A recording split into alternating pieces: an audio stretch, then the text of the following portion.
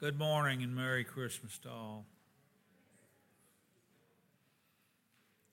Today's gospel reading comes from the Gospel of Luke, chapter 2, verses 1 through 21, found on page 857 in your pew Bibles. First of all, let us pray. Heavenly Father, Abba, thank you. Thank you for today, the day that you gave us, that we celebrate you giving us the greatest gift ever given, your Son, our Lord Jesus Christ. These things I pray through his holy and precious name. Amen. The birth of Jesus Christ. In those days, a decree went out from Caesar Augustus that all the world should be registered. This was the first registration when Quirinius was governor of Syria, and all went to be registered, each to his own town. And Joseph also went up from Galilee, from the town of Nazareth, to Judea, to the city of David, which is called Bethlehem, because he was of the house and lineage of David, to be registered with Mary, his betrothed, who was with child. And while they were there, the time came for her to give birth. And she gave birth to her firstborn son, and wrapped him in swaddling clothes, and laid him in a manger, because there was no place for them in the inn. And in the same region there were shepherds out in the field, keeping watch over their flock by night. And an angel of the Lord appeared to them, and the glory of the Lord shone around them, and they were filled with great fear. And the angel said to them, "Fear not, for behold, I bring you good news of great joy that will be for all the people. For unto you is born this day in the city of David a Savior, who is Christ the Lord. And this will be a sign for you. You will find a baby wrapped in swaddling cloths and laying in a manger." And suddenly there was with the angel a multitude of the heavenly host, praising God and saying, "Glory to God in the highest, and on earth peace among those with whom he is pleased." When the angels went away from them into heaven, the shepherds said to one another, "Let us go over to Bethlehem and see this thing that has happened, which the Lord has made known to us." And they went with haste and found Mary and Joseph and the baby lying in a manger. And when they saw it, they made known the saying that had been told them concerning this child. And all who heard it wondered at what the shepherds told them. But Mary treasured up all these things, pondering them in her heart. And the shepherds returned, glorifying and praising God for all they had heard and seen, as it had been told to them. And at the end of 8 days, when he was circumcised, he was called Jesus, the name given by the angel before he was conceived in the womb. Word of God for the people of God.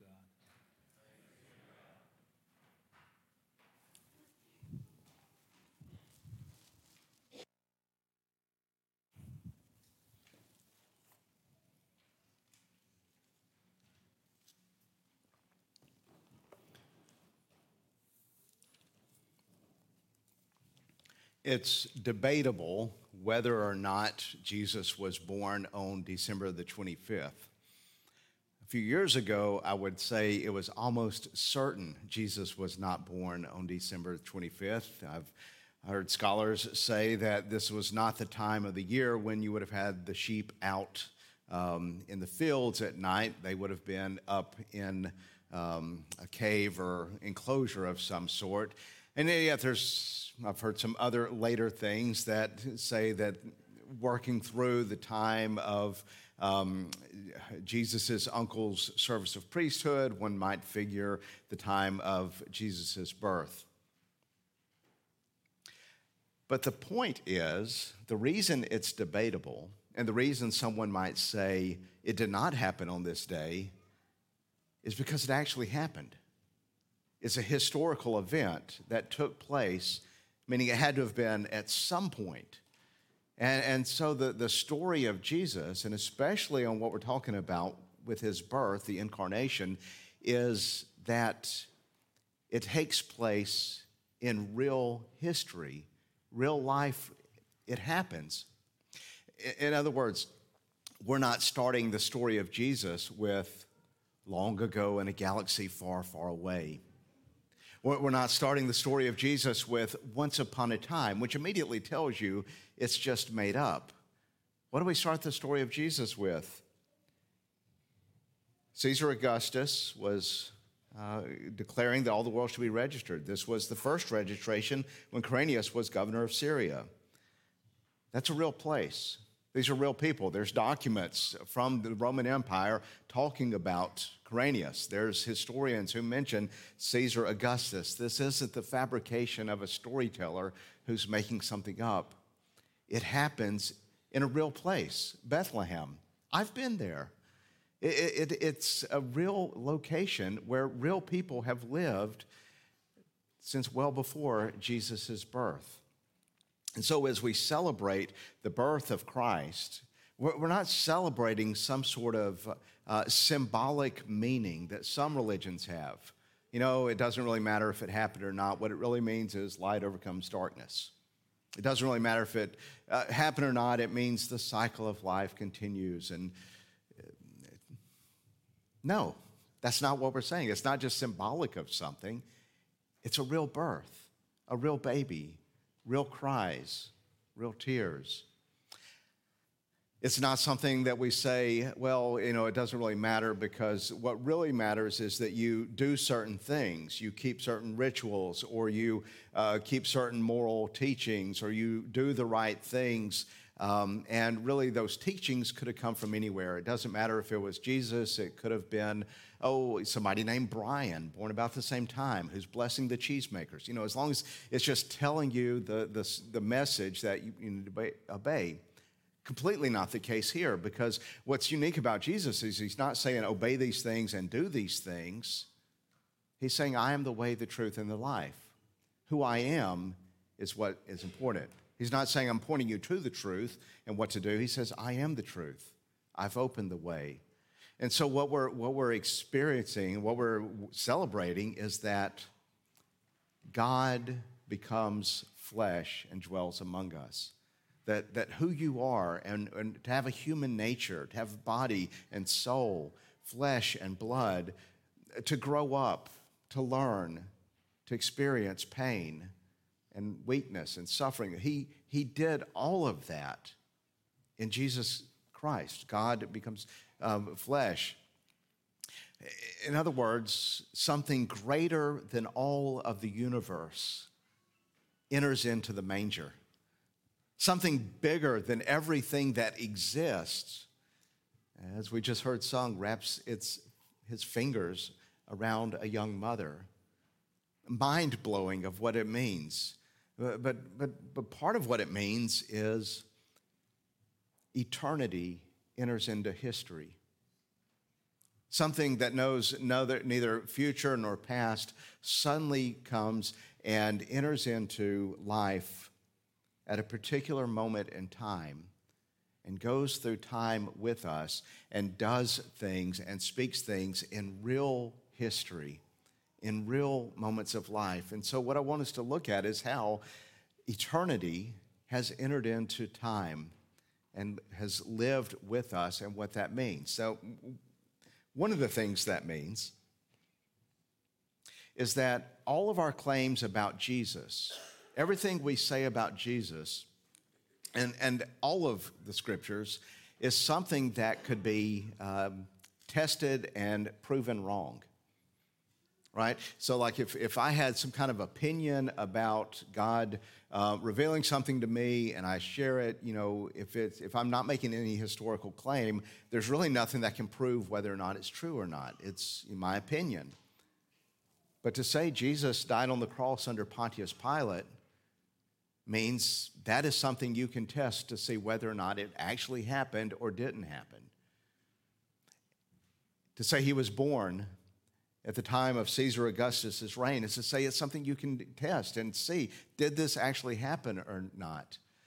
And that means there's kind of these questions that should arise and can arise, but it also means your faith is as real as the flesh you're in and as real as the wood that you're sitting on. Because it's not just a vision that someone had and shared with us. It is a person who came and walked among us at a certain moment in time, in a certain place, and shared with us life. It really happened. So when you question, could God really forgive me? Does God really love me? That's not anything about looking into your heart and see how you feel. That's about looking at history and seeing love was born in a manger. That's about saying that his arms were spread out on a cross and real blood was shed as real nails pierced real flesh. You are forgiven. The reality of that is as real as life that we know, because it is based in a historic event, not something that is beyond us, not something that is abstract. He was among us and is among us in real history, which means this all confronts us with the question, do you believe it or not? Do you believe